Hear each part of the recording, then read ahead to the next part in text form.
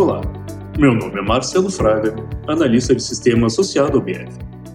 Nesse episódio, irei tratar de forma mais aprofundada de algumas das questões técnicas trazidas pela professora Ana Luísa no episódio 2. Caso não tenham escutado esse episódio, peço que o façam, pois nele começa a discussão dos temas que irei aprofundar aqui. E claro, peço também que aproveitem e escutem todos os episódios, dado que o conjunto de episódios põe em perspectiva todo o trabalho que está sendo comentado aqui. O que se fez, por que se fez e o que se fará.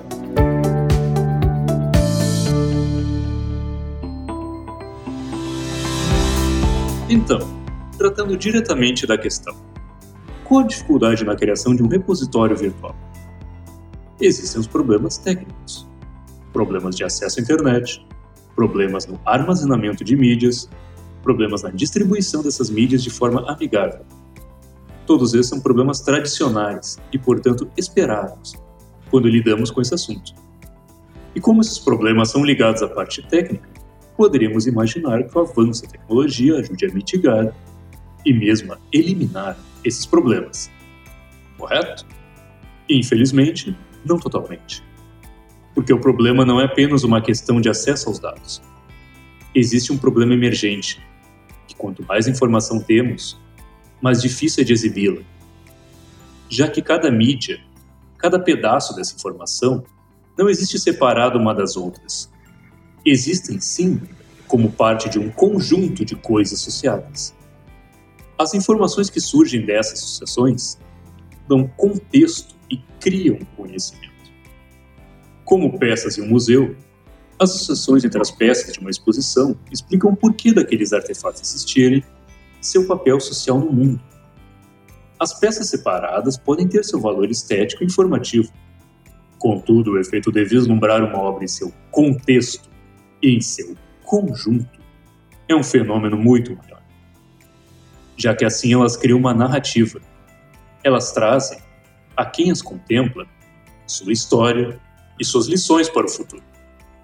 Por conta disso, devemos tratar não apenas de organizar essas peças, mas de organizar exposições, em que as mídias estejam organizadas de modo que suas conexões sejam tanto ou mais importantes que as mídias separadas. E tudo isso deve ser feito em um ambiente virtual. Quais seriam os problemas disso? O primeiro é o problema técnico.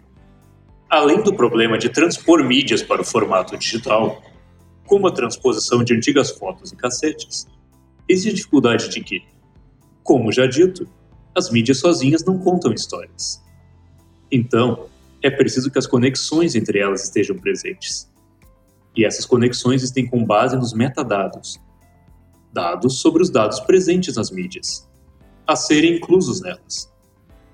E incluir esses metadados requer extenso trabalho de análise, catalogação e inserção, tudo devendo ser revisado para evitar cópias e equívocos.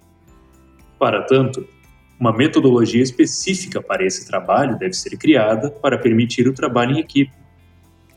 E tanto criar e gerir essa burocracia é outro trabalho à parte. Depois disso, essas mídias, como boas peças em uma exposição, como estrelas em uma constelação, devem cada uma ocupar seu nicho definido, seu espaço. Afinal, não existem conexões sem saber o que estamos ligando com o quê. Mas, o que seriam espaços em um ambiente virtual?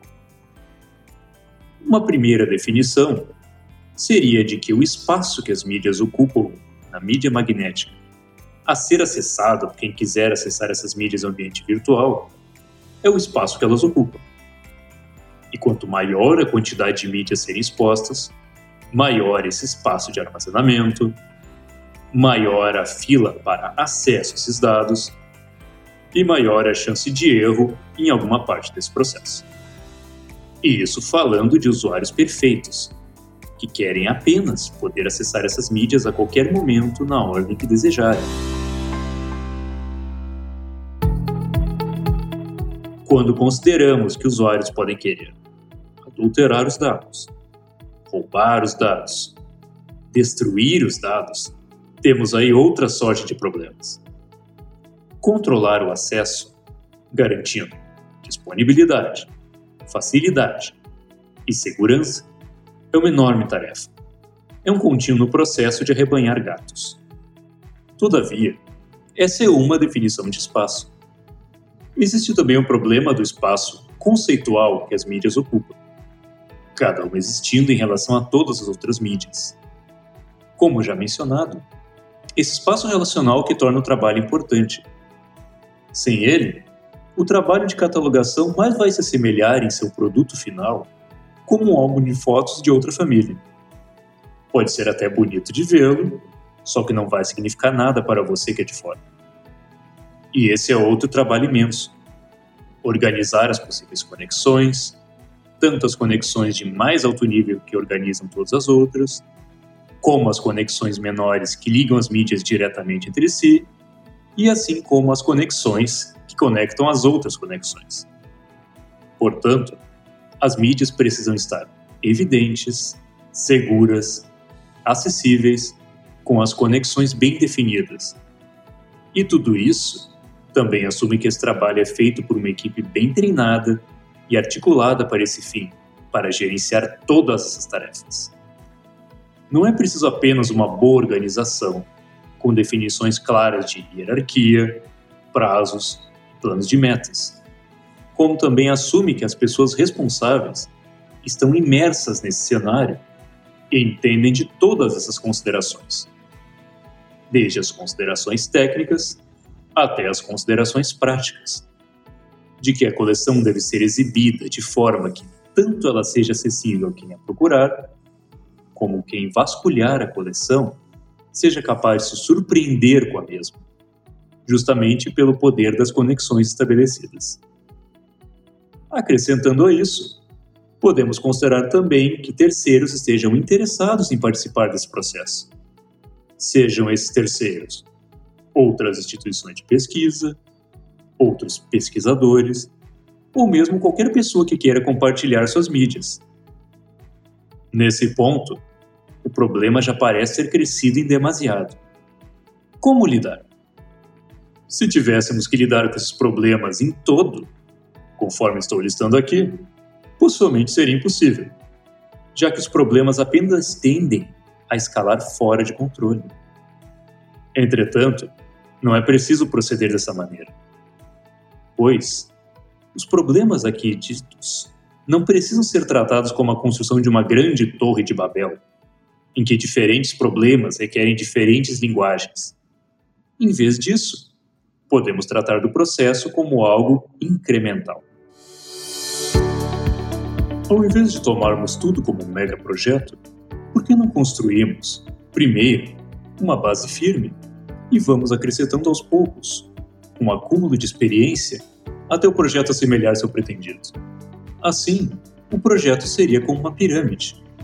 Antes de criarmos nossa grande pirâmide, nosso grande repositório virtual, primeiro comecemos com os alicerces, testando novos projetos e percebendo suas dificuldades. Somemos as camadas, como um grande zigurate, e com o tempo, tanto a prática como a teoria desenvolvida irá nos permitir tornar tudo isso em um todo que, quem observar de fora, vai perceber apenas como algo sólido e homogêneo. É nesse contexto que os projetos do BIEV devem ser entendidos. Todos articulam um pouco com cada um desses problemas. E cada um deles, tomados como um todo, permitem realizar um pouco mais o repositório digital ideal. E mesmo que não completemos o ideal, cada um desses projetos prontos já é um mérito muito maior do que tentar organizar um megaprojeto sem nunca realizá-lo. Os projetos não devem ficar isolados em instantes, e sim devem ser expostos ao mundo, desde que o mundo possa saber de seu contexto, da sua história e do seu legado. Encerro aqui com isso, então, minha breve participação nesse episódio, e deixo novamente o convite de partilharem de nossas experiências, aqui nesse mesmo BIEVcast. Muito obrigado.